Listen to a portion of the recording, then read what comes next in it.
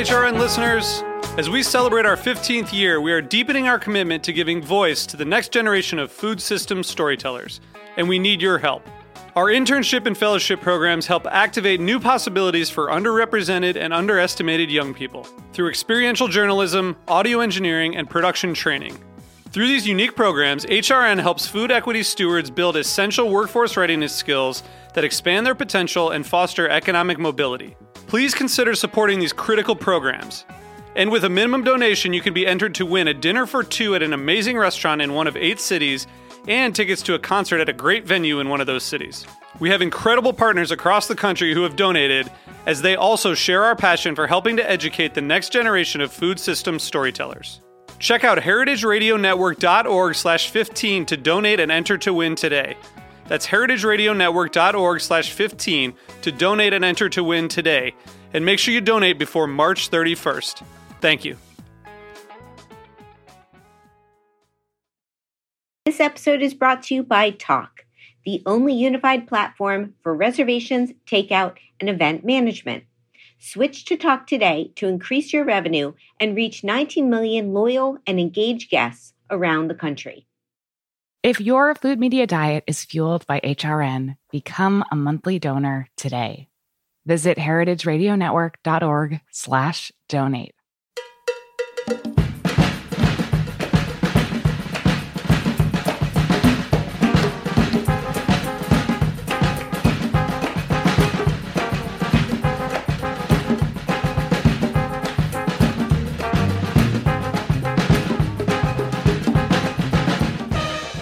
Hello, welcome to All in the Industry on Heritage Radio Network.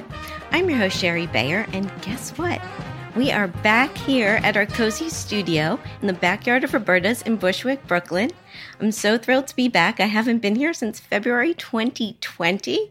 It's crazy, but it feels really great to be in the studio.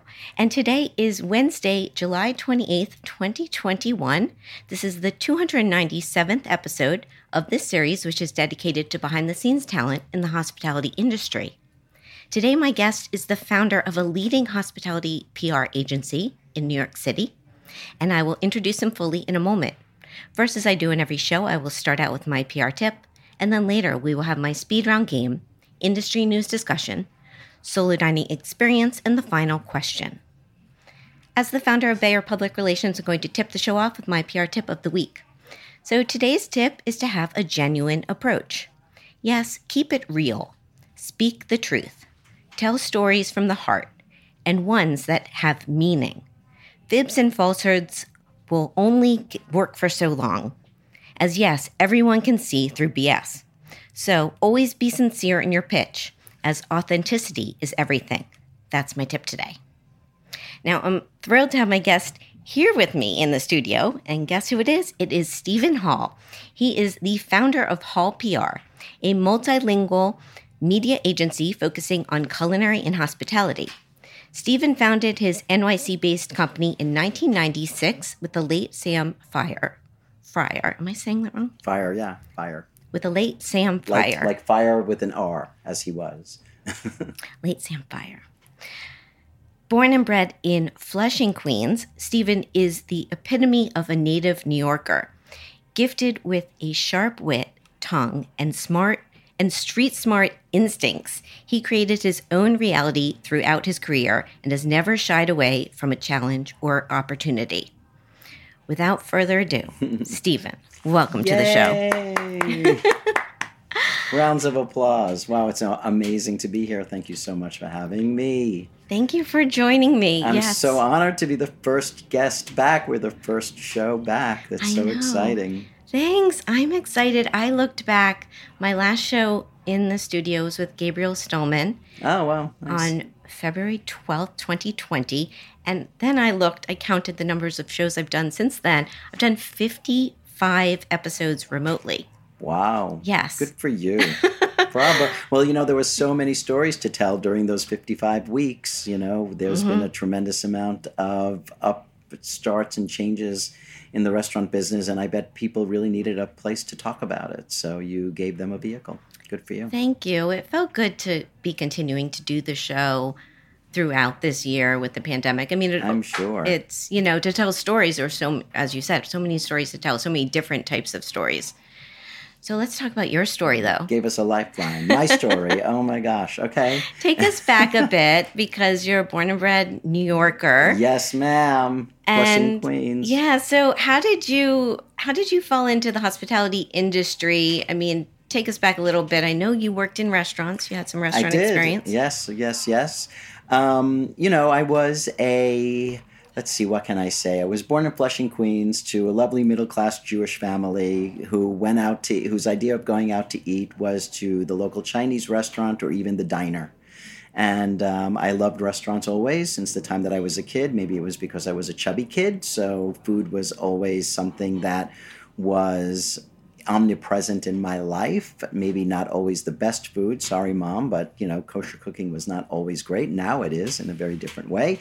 But I loved the idea of going out and breaking bread around a table. And I was always a theatrical person. You know, I loved the arts and I loved theater and going to theater. And like many others, I thought maybe I would make a career in it. And therefore, like many others, I started working as a server in a restaurant. And I loved the restaurant business more than I loved the theater business. It sort of spoke to me in a different way. I found restaurants to be incredibly theatrical places because everything happens. You know, the circle of life, as the Elton John song goes, would take place in a restaurant. You would be at one table, they'd be celebrating a birthday. Another table would be, commiserating over a divorce. Somebody else would be getting engaged. And I mean, it all exploded in front of your very eyes while these people were eating. And I was kind of fascinated by it. And I decided to learn more about it. And so I offered my services to the general manager of the restaurant I was working at the time, which was a groundbreaking restaurant in New York in 1987 called Arizona 206, which was the first Southwestern restaurant to open up in New York. Right on the corner was also Yellowfingers and Contrapunto, and it was dry dock country, as they used to call it in New York, the Upper East Side. It was over by Bloomingdale's, right? Correct. Okay. Yeah, exactly. Yeah. And when those movie theaters there were the first one. So that was really, I worked in a restaurant before that called Safari Grill, which was owned by David Kay with the amazing Ed Schoenfeld, was the very first general manager I ever worked with. And they taught me a lot about restaurants. I worked there for 2.5 years. I met great people there who I still know to this day. And that's one of the other things about restaurants that I love so much is the long-lasting relationships that you make with people. And so I started at Safari Grill in 1985 and I stayed there till 87. And then it was at Arizona 206 when I decided I got kind of like the restaurant bug. And the chef who is now a dean at the Culinary Institute of America, Brendan Walsh, was the original chef. He and I became friends. Eventually when he left the restaurant, I worked with him for a summer at a restaurant in Long Island, in Island Park, called Coyote Grill. And then when I came back to the city after the summer, I decided I was going to go into management. And my first job was Time Cafe. Oh. And where, for those of you who don't know, where the restaurant Lafayette is now, at the corner of Great Jones and Lafayette Street. And Time Cafe was a magical restaurant. You know, it became a stomping ground for so many people in the arts. It was part of the, I don't know what scene it was, punk rock / new wave kind of disco scene that was playing there. And a lot of comedians, and Def Jam Records was just starting. And we had a lot of those artists who came to the restaurant. And I was a server / manager, and it was a very interesting time, and it was a great experience. And then I went on to manage the jazz club at Iridium when it first opened across from Lincoln Center, which was my joining together of two of the things I loved the most, which was jazz and food. And then I stayed there for a while before I decided I needed to have a major change in my life. And a very smart person said to me, go into PR. And it was Karine Bakoum, whose company Cabri Network News was at that time the epitome, of a hospitality PR company. And she said, go into PR. And I was like, what do I do? And she said, well, you do the same thing that you do to guests at a table, except you do it to journalists over the phone. And I said, I give good phone. I could do that.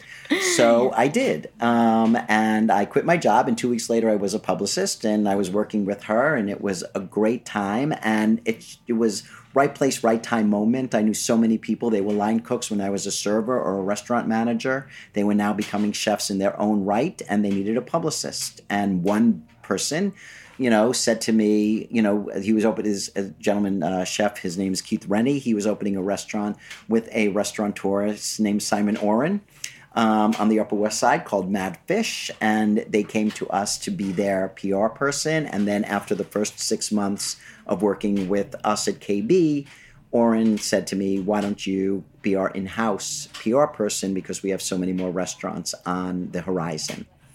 And I was just like, I'm not sure, maybe I want to do my own thing, but I haven't been here long enough to know everything there is to know. And he said, what's there to know? He said, you want to open up your own business? Open up your own business. I'll give you an office in our restaurant. And that's exactly what he did. And I had an office at the restaurant. Sam and I had an office in the restaurant Mad Fish that was probably smaller than this room. But they built me an amazing office. They literally went all out for us. They gave me an office and they gave me a key and they said, this is the door to your office and there's the key. And I opened up the door and there was this huge mahogany desk and a credenza, like a Monopoly desk would be. And I was like, what's with the desk? Guys, this is amazing. And they were all immigrants from Israel. And one of the three partners said, this was my desk when I first came to this country because I thought the sign of a successful person was a really big desk. And he said, that desk brought me luck and you should have it. It should bring you luck too. And that's how I started my business. So much in there. Do you still have the desk? Don't have the desk anymore, but but still have the story. And you've been still going. And for so long, I mean, this is 25 years. 25 years. And so many similarities between us. And one is I got my start in PR at KB Network News. I was there. I don't think I knew that. You didn't? Oh, I thought we had talked about this. I don't remember. Yes. Maybe yes. I learned PR. I was there in 2000, 2001. Okay. So I was 5 years before you. And still, I mean, still like it was the agency of, there weren't that many PR agencies that specialize in restaurants. And I had that moment where the aha moment, because someone who had also had restaurant experience being like, oh wait, I can represent restaurants. I don't necessarily have to be the one waiting tables or cooking. And so I learned, so I have that. We have that in common, but you were a little ahead of me. Yeah. And then I started on my own in 2003. So wow, that's amazing. And after us came Philip Baltz. He opened up his company after a couple of years after ours, and then Jennifer Baum, and then Becca, and everything kind of in between. But you're right, because when we first started in our industry, in the business, there were a handful of us that were doing hospitality PR, and it was a very different industry. And even the restaurant business was different because everybody kind of supported each other, and still people do, but there is that friendly competitiveness, that goes on, And at that time, there really wasn't. Everybody was, did you hear there was a new restaurant opening tonight? We'd be like, no, where? And they'd be like, oh, there's a party. And we'd be, boo, let's go, So I feel bad now because for the people that work with me now, I wish that they had that same sense of what it was, that camaraderie of what it was like when restaurants were opening and people traveled together and everybody kind of communicated and talked, because it really made me a part of the business and made me a part of the industry. And I met chefs that I've never worked with who were still friends, who went on to become very famous chefs. And not that doesn't matter whether I worked with them or not, but I still consider them friends because we were together then. Right. Well, yeah, I keep thinking like David Rabin, someone who, when I was at KB, we worked with him with Lotus. Sure. And I've just known him all these years and seen his, this always supported his projects. And like, it's like we have that, it's like that longevity of a relationship being in the industry, and it's special. When I was a server at Arizona 206, I used to wait on Bobby Flay almost every week. Oh, he was a KB client. Yeah, for a long time. And that's how I got to know him when he first came to New York from California before Miracle Grill opened. I know too much. This is the problem. Before Miracle Grill opened in the East Village, which was the first restaurant that he was a chef at in New York, he used to come to Arizona 206 a lot. Yeah. Well, and it's funny when you said you give good phone. I'm like, I guess I've give good email because I remember thinking back about this when I started doing PR, thinking I don't know if I'd be able to pick up the phone all the time and pitch, but we had email. Right. So, and now, let's talk about how the changes that have happened over the years, because then social media came out, which was a new thing for all of us. When I started, there was no such thing. And now it's such a huge part of what we do. Well, bloggers, the word blogger didn't have... Obviously, when I first started the company in 96, it was print media all the way. And I tell everybody that the New York Times did not have the dining section, or now called the food section, yet. The Restaurant Review was still on Friday in the weekend paper. And they had the living section, which was kind of like the homemaker section. And then at that time, I think it was 1996 or something, when they started the dining and dining out section. Time Out had just begun. The Food Network had just started. Mm-hmm. We would get a call at 9 o'clock in the morning from a producer at the Food Network asking us if we could get a chef there by 1 o'clock in the afternoon to do a segment. Because all this was just kind of like percolating and just beginning. So it was a great time. It was really exciting. You didn't really realize that you were on the precipice of so many things happening, Yeah. So how have you adapted over the years? How has the size of your company changed, and your role?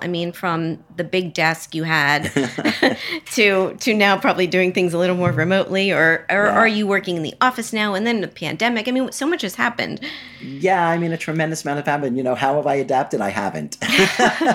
I've kind of stayed the same. It's just different. This is the way that I look at it. If you go to, back in the day, you had to stand on a soapbox and roll out a scroll and yell, hear ye, that was the PR guy. And that's really the way it continues. And it doesn't matter what avenue you are using to tell the story, there is always somebody that begins it. So I feel very fortunate and in a very humble place at being able to start so many stories and tell stories of people that work really hard every day of their lives to open up a restaurant, to work in a restaurant, to develop a food product, or to do whatever it is they do. So it's really a place of honor, I think, to be able to be the person who tells that story. And yes, it's nice to see articles in print, but it's nicer to see what people respond to. So it's not so much the vehicle that we use to tell the story. It's what is the public responding to that's going to put a butt in the seat. And if it's Instagram, do that. If it's print, do that. Not all publications work the same way for every single restaurant. True. So what do you look for in a client, or any clients that you've had over the years that have just been the ideal to work with? You've worked with so many amazing restaurants and the press that you've gotten and the visibility that you've brought as a colleague of yours, I definitely have always admired your work, and Thank you. Vice versa. Thank you. But you form. I always think it's about relationships, and it's about understanding what your clients, what their vision is, and where to tell these stories. But do you want to, touch on some of? Sure. What's interesting is that at one time, people who wrote about food, and this is no shade on anybody who's writing about food in restaurants now, but when we first began, the press was really about the food. That was what people wanted to write about, and that was what people read about. And a lot of the people that were food writers at that time had gone to culinary school and they really understood a recipe and they really wanted to write it and taste it and be a part of that. Then when the celebrity chefs kind of took over and the blogger came into play, it was not just about the food. A lot of it was about the atmosphere and what was going on in the restaurant. And restaurants became places of gossip when a lot of these blogs began. And it was a little, we were all kind of taken aback when certain blogs began and they would start going through what we would say the garbage to find out what was really happening inside the restaurant. So we kind of realized that there were people that were starting to write about food that weren't really food aficionados. They just loved the atmosphere and the drama and the excitement of restaurants, and that kind of took over in a lot of cases.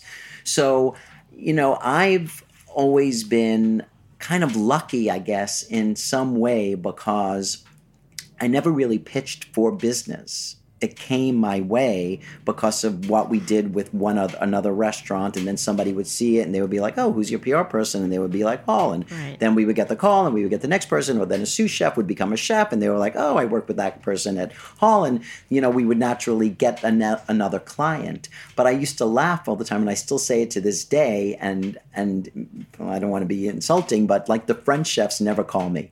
I never get those calls. So I always got clients that I found to be really interesting, that wanted stories told, and even times before the public was ready to hear them, and in some cases before writers were ready to hear them.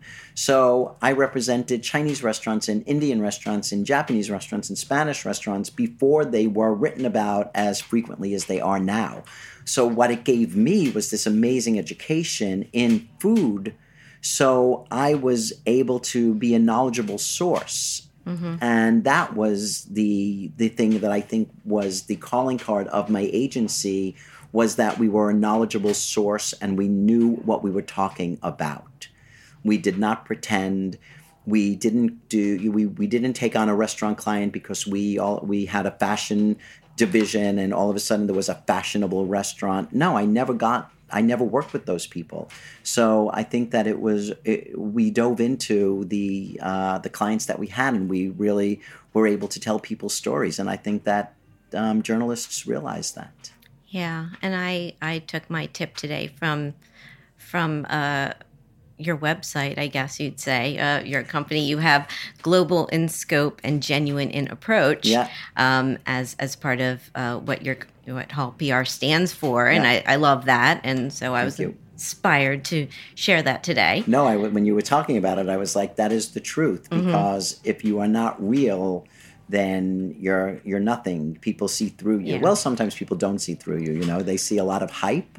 And hype is a wonderful thing, but as a PR person, like to you, I'm a PR person. I'm reading the paper and I'm like, oh God, that's a great PR person who planted that story. You know what I mean? You can't read something without thinking, who was the person behind that So story? funny you say that, because it's so funny when I am looking at articles and it's just the way your mind works of like, oh, who's the publicist? Oh, that's good. Right, I know, it's true. Yeah, it's true. True. So let me ask you my question for my last guest. On episode 296, I had on Manish Goel. He's an entrepreneur and restaurateur who recently opened Sona, a new Indian brasserie in New York City's Flatiron District featuring timeless India.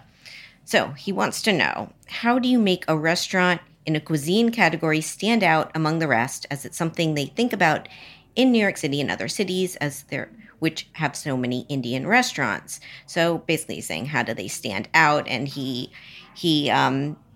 went on to say how he's really impressed with the work you've done with the amazing guys at Dhamaka and Ada. And he kind of was like, what, can you do this for us? That's very nice of him, and he's a lovely guy, and Sona's a fantastic restaurant run by great people.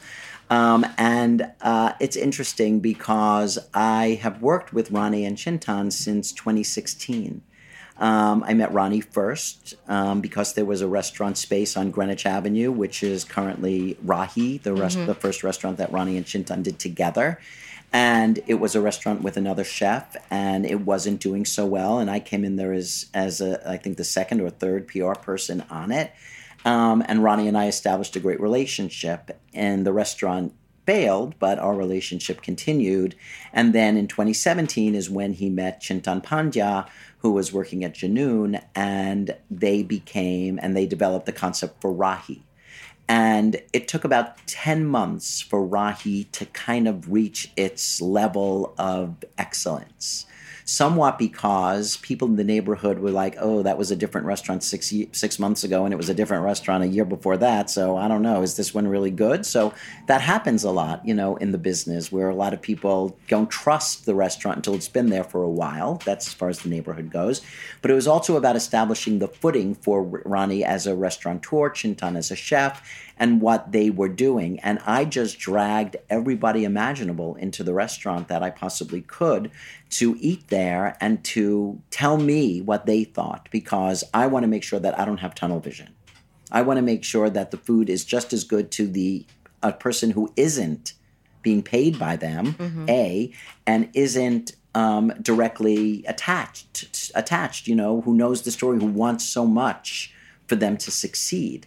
So I want to make sure that I'm very notorious for just being out all the time at my clients, tasting every single day to make sure that the consistency is there, that the people are having a good time in the restaurant. I watch the faces, I watch the service. I do so much more for my clients than just PR, meaning placing them in the paper, because I want to make sure that the PR works. Mm-hmm. And I tell everybody the same thing. My work brings people into the restaurant once. Mm-hmm. Once they're in that chair, they're yours. And if they don't come back, don't come crying to me. So, but going back to Manisha's question, it took 10 months for Chintan to get himself, for him to get his sea legs and to understand who he was as a chef. He really wanted to express himself in a broad way. And, at a restaurant in Greenwich Village at X amount of dollars a month for rent can't be overly daring. So you can touch on being daring to satisfy the critics and to satisfy the food public, but you also have to get people who want to come in and just don't think, I don't feel like Indian tonight. So you have to change people's notions about what the food is. And the only way to do that is to give them a softer version of it so that they develop a taste and a palate and a change. And writers were the same way.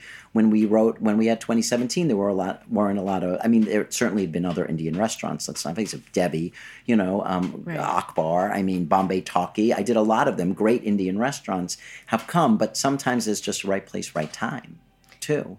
And that really worked in their favor. And then when Ada opened in 2018, it was across the street from LaGuardia. It is across the street from LaGuardia Community College. People took the train there to the 7 train destination. And then when you got there, you had this amazing taste of home India that people just went crazy over.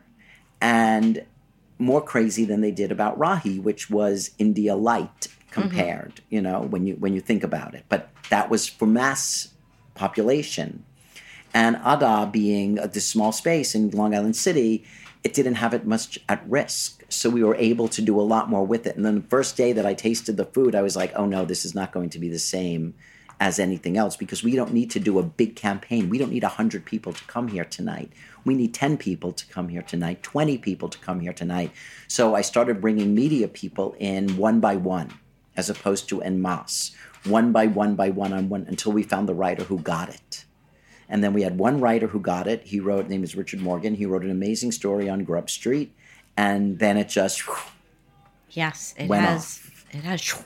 Yeah. It really has. Yeah. But I guess a follow-up question I have to this is even like, this took time. So how do you keep, I guess every client is different maybe with their belief in like the power of PR or how this process works. But how do you?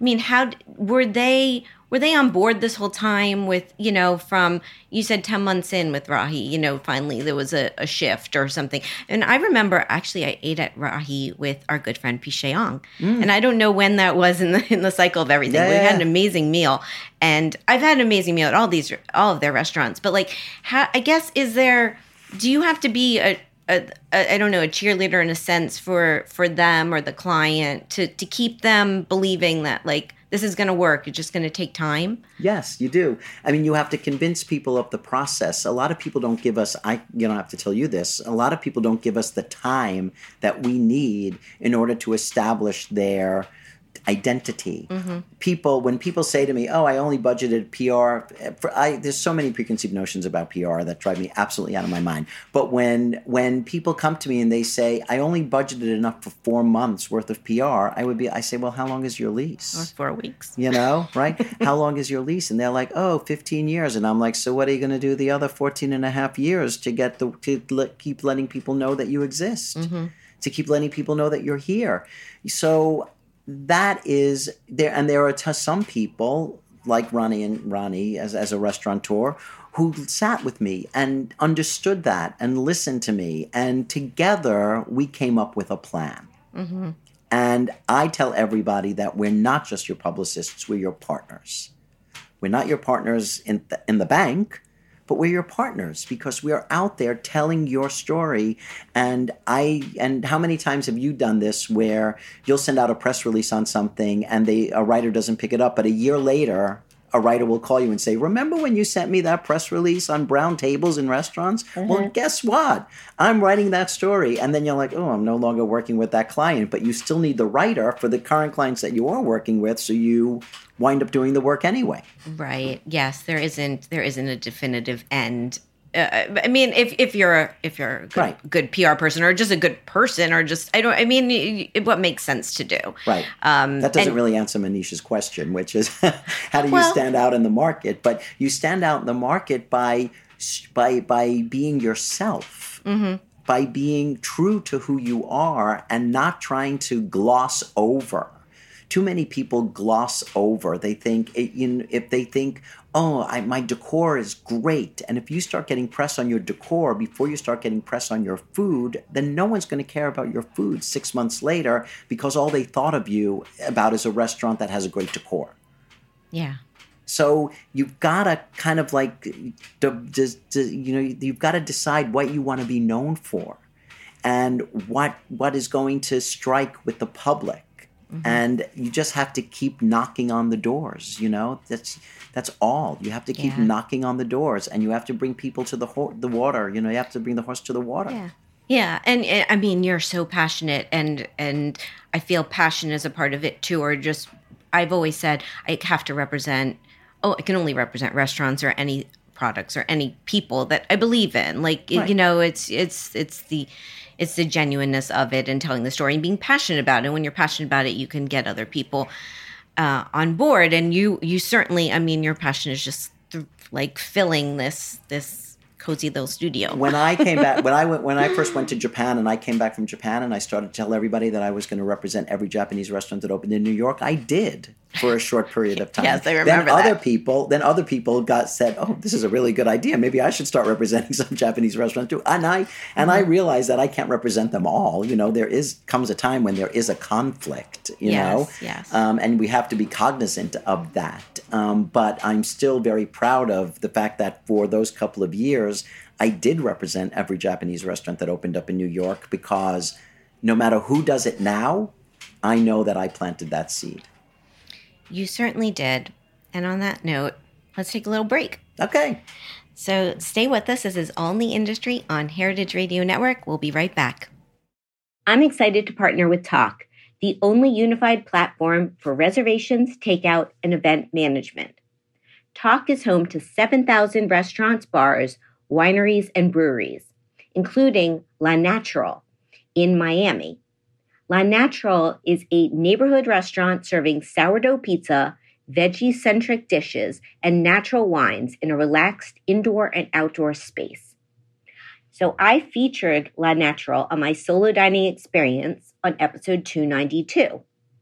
I had heard wonderful things about the restaurant, and I had previously met the owner, Javier. So I wanted to go when I was down in Miami at this year's South Beach Wine and Food Festival. So I grabbed a reservation on Tock, and I went to check it out. I loved my dinner there. I had smoked oyster mushrooms, and I also had a tomato sauce, burrata, and basil pizza. Both were delicious, and I can't wait to return. To learn more about how Tock powers reservations, events, and takeout, go to exploretalk.com/join. That's exploretalk.com/join. Hey, this is Hannah, HRN's program manager. You may have noticed that we have a whole new look. We also launched a new website that's going to make your listening easier and more enjoyable than ever before. HRN is the original food podcast network.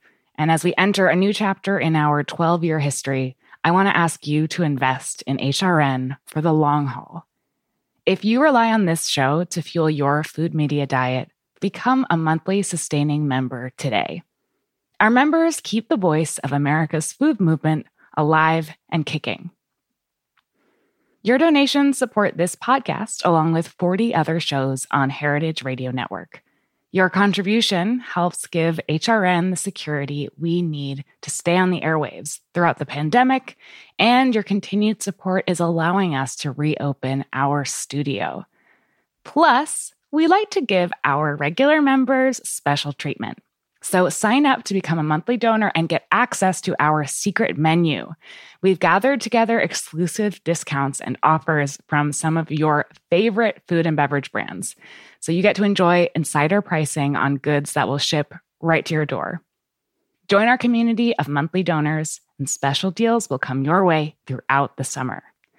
So can you make a gift of $5 or $10 a month? It'll show me and our whole team at HRN how much this podcast and food radio in general means to you. Become a monthly sustaining member today at heritageradionetwork.org/donate. Welcome back to All in the Industry on Heritage Radio Network. I'm Sherry Bayer. My guest today is Stephen Hall. He's the founder of Hall PR, a multilingual media agency focusing on culinary and hospitality based here in New York City. So, Stephen, it's time for my speed round game. All right, I'm ready, I think. I think you're ready. I could talk fast. So what this is I'm going to name a couple things, and you get to pick your preference, such as chocolate or vanilla. Okay, so here we go. Eat in at home or eat out at a restaurant? Eat out at a restaurant. It's the first time I had to phrase it that way because I've been going eat in and eat out, and everyone since the pandemic has been confused. Eat out at a restaurant. And now I'm adding a bonus one. Indoor dining or alfresco dining? Indoor all the way. Okay. It's funny. I never was real. I mean, I grew up in New York City. I'm like, do I want to sit opposite bus fumes? I'm not sure. You want that dirt to fly into my food? Not really. So New Yorkers will sit anywhere anywhere. outside. It's amazing. It's amazing. And it's hot and it's sweaty and everything. No, indoors all the way. I'm sorry. Okay, cool. I'm glad I added that one in. All right. Wine, beer, cocktail, mocktail, or champagne? Wine. Tasting menu or a la carte? A la carte.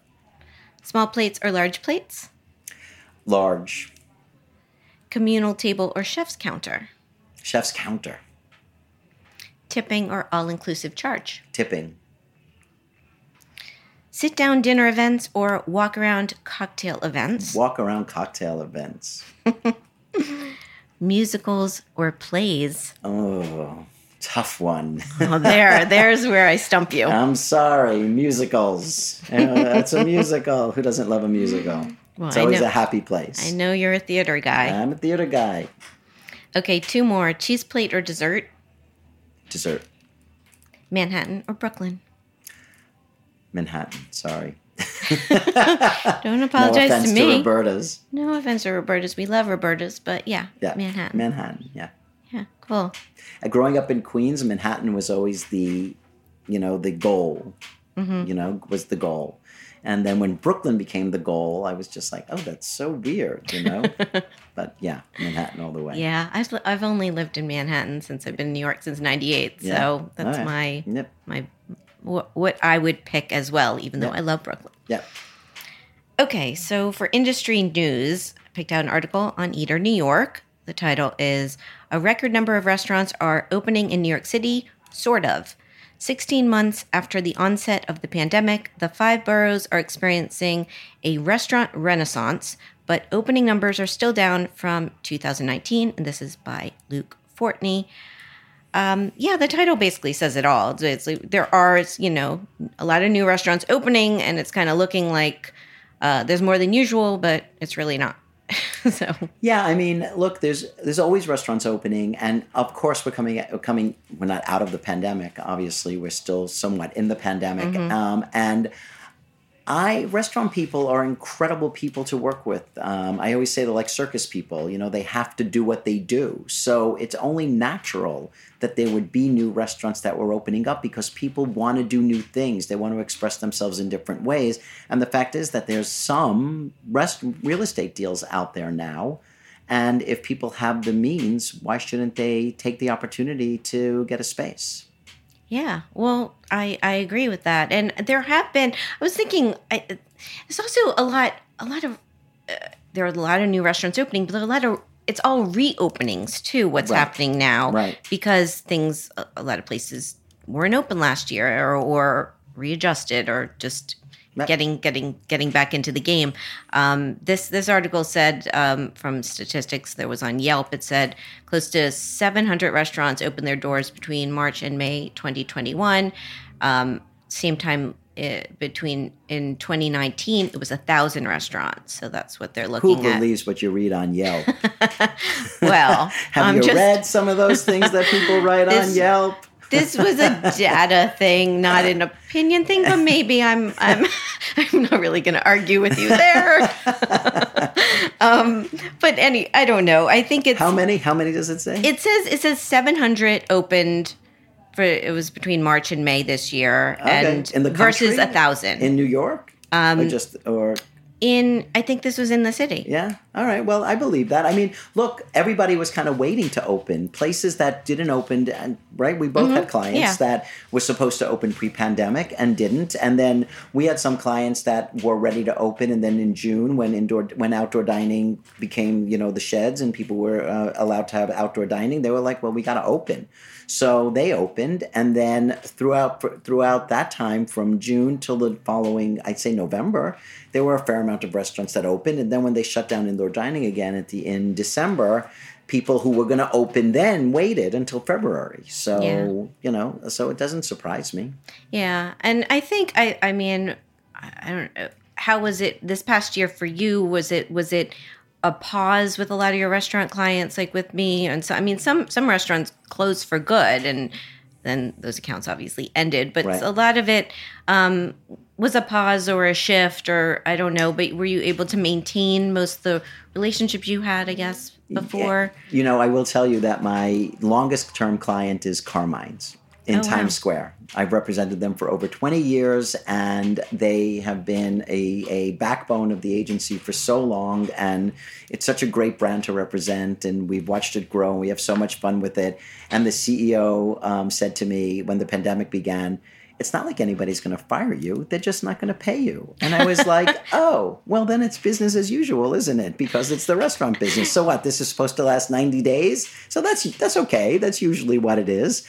So I worried, obviously, tremendously when the whole thing began, but I called every single client and I just said, what can you afford to pay so that we can continue to keep you alive? And nobody knew what the media was going to do. Nobody knew what restaurants were going to do. So it was all hands on deck, and we all worked together. Mm-hmm. And that is, to me, what made the industry so strong now, and all of the new initiatives that have been going on to save the industry, was the fact that everybody said, okay, roll up the sleeves, we're all in this together, and we'll come out of it together. And I'm not worried about, obviously I run a business, so I need to make money, but that's not what drives me. If money drove me in the PR world, I would go work for Pfizer. Yeah, well, Yes, I agree with all that, and you're right. And you had your initiative, your Dining Bond initiative that you started with Helen Patrikas, which was awesome. It was great. Thank you. To do. And also I'll share this because it's kind of a fun fact. Back when I moved to New York in the late 90s, I was like dabbling in different jobs, and I had a job as a secret restaurant, I guess, like reviewer, like a secret shopper. And Virgil's and Carmine's, that group was on it. And I would sign up to do those restaurants because I wasn't dining out, or though I didn't have the budget to dine out. I dine out a lot more now. I spend a lot more money at restaurants. But it was like this opportunity to try these restaurants. And it took a long time to do these write-ups. But I don't know if you remember that. I do. Like you had to evaluate the service, the food, the whole paying process. Yeah. So I always think of, I did a lot of those with that restaurant group. Oh, wow, that's fantastic. Yeah. It was funny. I was at an event last night, and I found out from Melba Wilson that Virgil's was originally supposed to be a restaurant with her, which I did not know. But they did this whole circuit. The original owners, Artie Cutler and Godfrey Palestina and Michael Ronis, did a whole barbecue circuit because it was really one of the first barbecue restaurants to open in New York. Virgil's was a big deal when I moved here. Real barbecue, real, and still is, and it's just reopening actually this week, tomorrow. But it is real barbecue, and it was before Hill Country, before Hometown, before any of those others came along. And these guys with Melba went on this barbecue circuit to really taste what St. Louis barbecue, Memphis barbecue, all these other things. So It's impressive that Restaurant Group has been around for so long and doing 30 plus years. Yeah. And Carmine's is one of the top grossing independently owned restaurants in the country. Yeah. And that you've worked with them all this time. I mean, that's equally impressive. And and it's great because there are people that need us for business. I need business tonight, so I need to be on Eater today. And there are people that just want to be part of the conversation on a continuous basis and not let people forget about and not have people forget about them.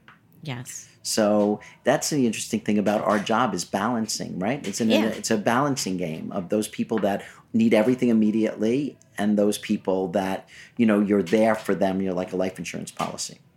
Yeah. And for me, I'm sure for you, like it keeps it interesting because with PR, it's I guess a little bit of, I wouldn't say a formula, but it's like you kind of, there's being a PR, being the middleman between the media, like there's obviously something that's that's consistent between clients in a sense, but also that's completely different. Every client, as you said, has their own needs and where your approach to it. 100%. And you got to think on your feet, and you've got to respond when you get the call from the writer. You've got to know how to talk to people, how to write to people. It's actually a very, right brain. I always say it's a right brain, left brain job because it's not just overly technical. It's creative, but you can't be too creative because if you're too creative, you're writing the story for the writer that you're asking to write the story. Right. So it's a really wonderful kind of, I love it because it's kind of it's being a chameleon, and it's a great balancing act. And God knows, look at what we do every day. We talk to writers about food and we talk to chefs about food in restaurants and we try things and, we travel for it. And it's incredibly exciting, I mean, every restaurant is a new experience. It really is. We eat well. Yeah, we eat well. That's why that's why God invented treadmills. That's what I always say. Yes, balance. Okay, so let me share my solo dining experience this week. I don't think it's not someone you're working with or I'm working with, but it's just a restaurant I wanted to check out called Carne Mar. Huh. Here's the rundown. The location, 89 South Street at Fulton Street on Pier 17, the Seaport, New York City. The concept, it's an Italian chop house. The owners it's the NoHo Hospitality Group, which is led by Chef Andrew Carmelini, and the chef de cuisine is Brendan Scott. So why'd I go? Well, I'm a big fan of Andrew Carmelini's restaurants, and I heard wonderful things about this place. And actually, back when I did my host conference in January 2020, it was at the William Vale, and Luca, which is one of Andrew Carmelini's restaurants. They hosted our curated lunch. And so I'm always, when he opens a new place, I want to go. So my experience, I made a reservation for 1 on Friday night. I was led upstairs to this fabulous table in the corner. It was really perfect. It had a view of the whole dining room, and also you could look out the windows and see the boats off the pier.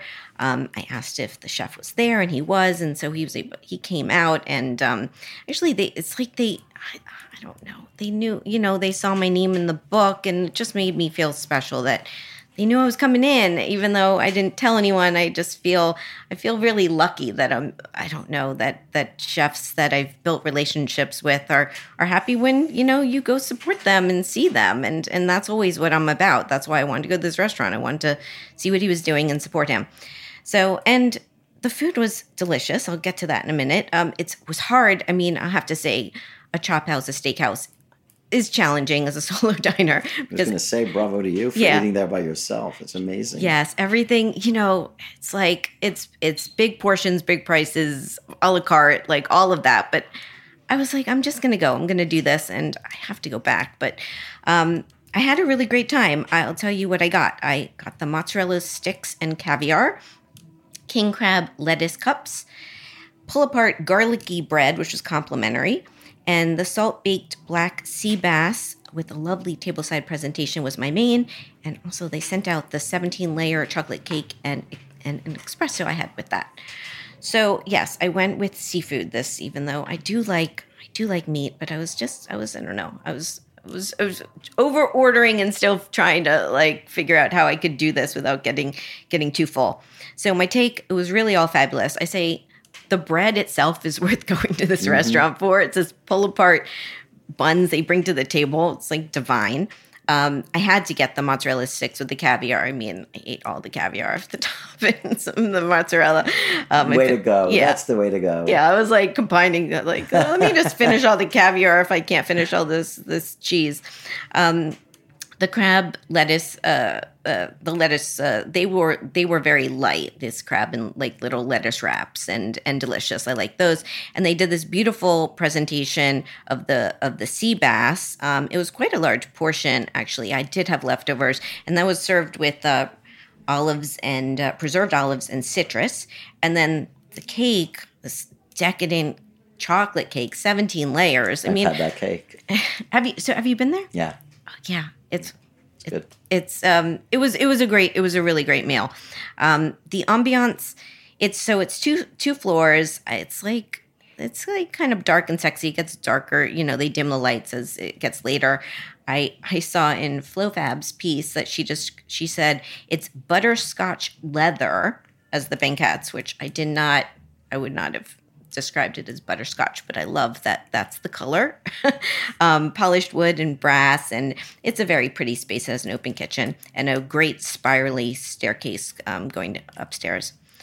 So it's perfect for, I'd say, dinner with friends or a date who wants to share with you. Interesting tidbit. So NoHo Hospitality Group has a collection of food and beverage works that they now have over 18 properties, and this is Chef Carmelini with Luke Ostrom and Josh Pickard. And downstairs, they have there's a Mr. Dips now. I think it's the second location in New York City of this concept, which also started at the William Vale in Brooklyn. And it's griddled burgers, waffle fries, and dairy dips and more. So if you want something more casual on the pier, you can go there. Personal fun fact, I went out a lot last week solo. I was just kind of I was just going. I went to Wild Air. I went to Lucali, and I went to Racine's. All restaurants I've been to before that I know the chefs and want to support them. And Racine's is actually closing, so it was important for me to go there and I think they're going to come back as a different concept. But that's Chef Diego Moya and sommelier Pascaline Lepetier. So I wish them the best. So the cost of my meal at Carne Mar was $84. That's not including tax, gratuity, or the chocolate cake and espresso as they were comped. Would I go back? Yes. I'm thinking It's a date night if someone wants to go, and I'm going to have steak and salad next time. That gorgonzola steak that they do there is really killer. I'm not a big cheese guy, which is why when your question came up, cheese or dessert, I would say dessert. But that gorgonzola, the way that, I don't know how he cooks it, but the way that he does that gorgonzola steak it's just a hint, like a little kiss of the gorgonzola on the steak, and it's really, really delicious. Was that your main? What else do you get? No, I was there with a group of people, so I kind of came later on. It was a friend's birthday, and a few people were there. So that by the time I got there, the table was filled with food. So, and I had eaten before, but that didn't stop me from using my second stomach and having like a little piece of meat and a little piece of sea bass and some of the linguine with caviar, and obviously dessert. And they had this baked Alaska. They did this baked. Oh my God, it was truly, really delicious. It was a fun night. Very New York-y kind of night. I was there, and Jane Krakowski was there with David Rockwell, and a couple of other writers were at another table. I don't want to give anybody up, but a couple of writers were at another table. So it was kind of like one of those like hi, kiss, kiss kind of nights. You know what I mean? Yeah. And they're always fun when that happens. Yeah. Now that we could do it again. Yeah, it is. And it's a new restaurant. I think what do they say? New York is like the smallest big city or biggest small city. Right. Yeah, something like that. But I think with new restaurants, when they open, it's like our people or restaurant people go. So yeah, especially if it's people like Andrew Carmelini and Josh Picard, who are notable restaurateurs and notable chefs and have fans. And unfortunately, I mean, there's good news and bad news. The great news is that everybody wants to go. The bad news is that everybody wants to go on the first day. And you know as well as I do that restaurants are never always 100% the first day.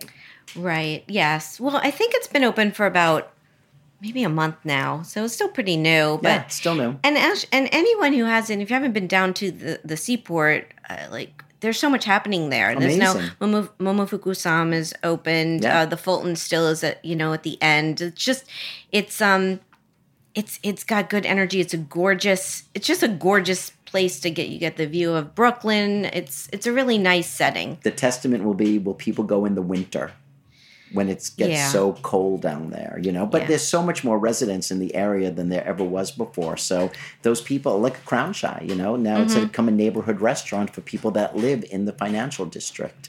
Right. So I think that because residences are increasing so much in those areas, that there's definitely people that will go on a regular night. Yes. And actually, Carne Mar, it feels like it's more of like a wintry type restaurant to me. Very cozy, pubby. Yeah, totally. Even though they do have some outdoor dining, and downstairs a little more casual. I think it's got the bar. Yeah, it looked like there was a bar downstairs. It's great. It's great. I'm a fan. Congratulations to them. Check it out. Their website is carnemar.com and on Instagram at carnemar. It's time for the final question. Uh-oh.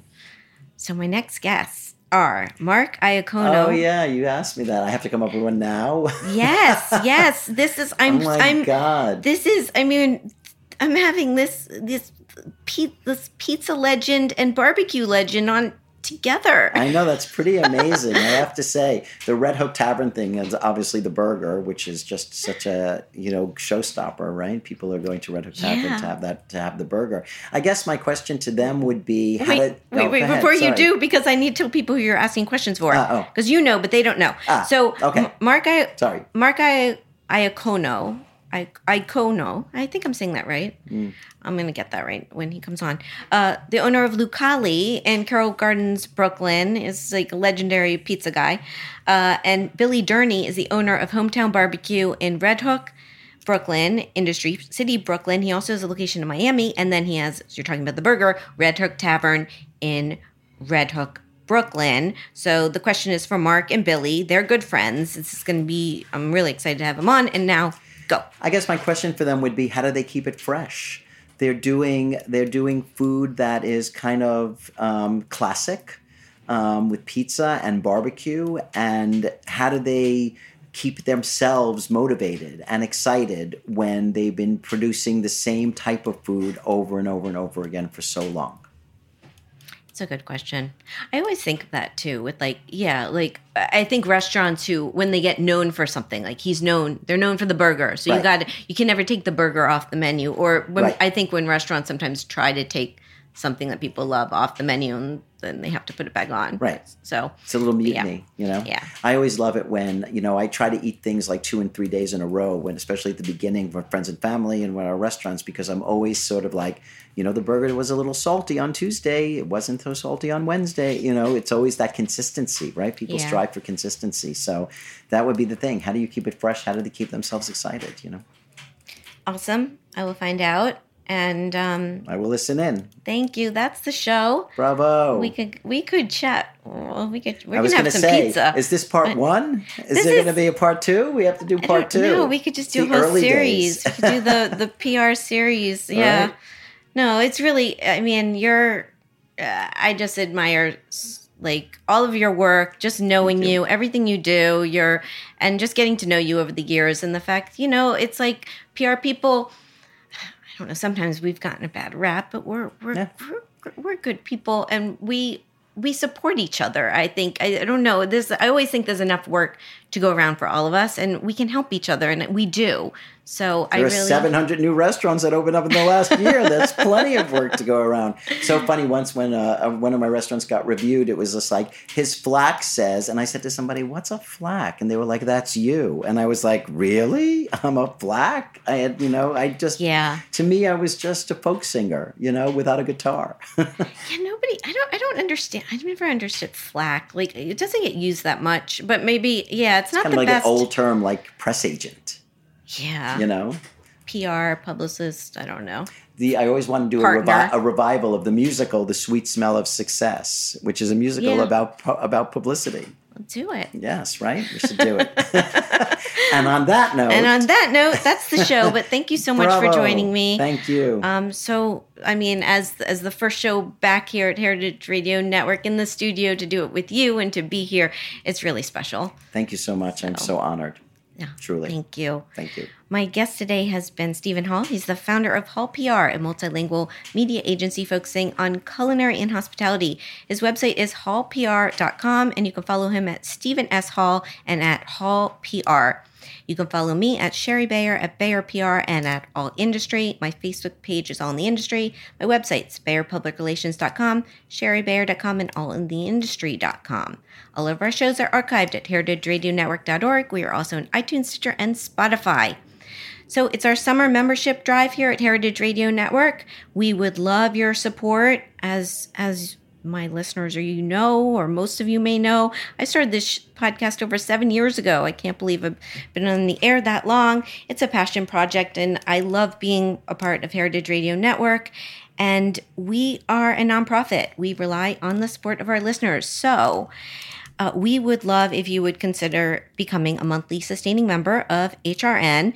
If you aren't already, you can give any dollar amount, even $1 a month, just to keep us on the air. We would greatly appreciate it. You can go to heritageradionetwork.org/donate and designate my show, All in the Industry. And thank you so much in advance. Thanks to my engineer today, Liam Werner. And thanks again to Stephen. Thanks also to our sponsor, Talk. I'm Sherry Bayer. I'm off next week. So my next show back with Mark and Billy will be on August 11th. Stay tuned for that. Stay safe and well. And thank you for being part of All in the Industry. Bye.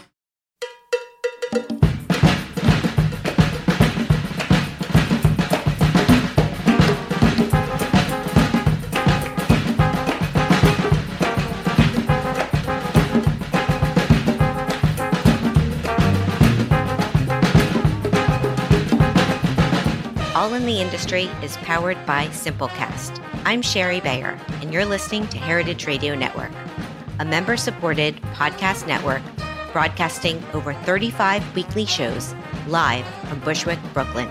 This year, HRN is celebrating 10 years of food radio. For the past decade, we've been taking you behind the scenes of farms, restaurants, breweries, school cafeterias, and more. It's been 10 years, and we're just getting started. Learn more at heritageradionetwork.org.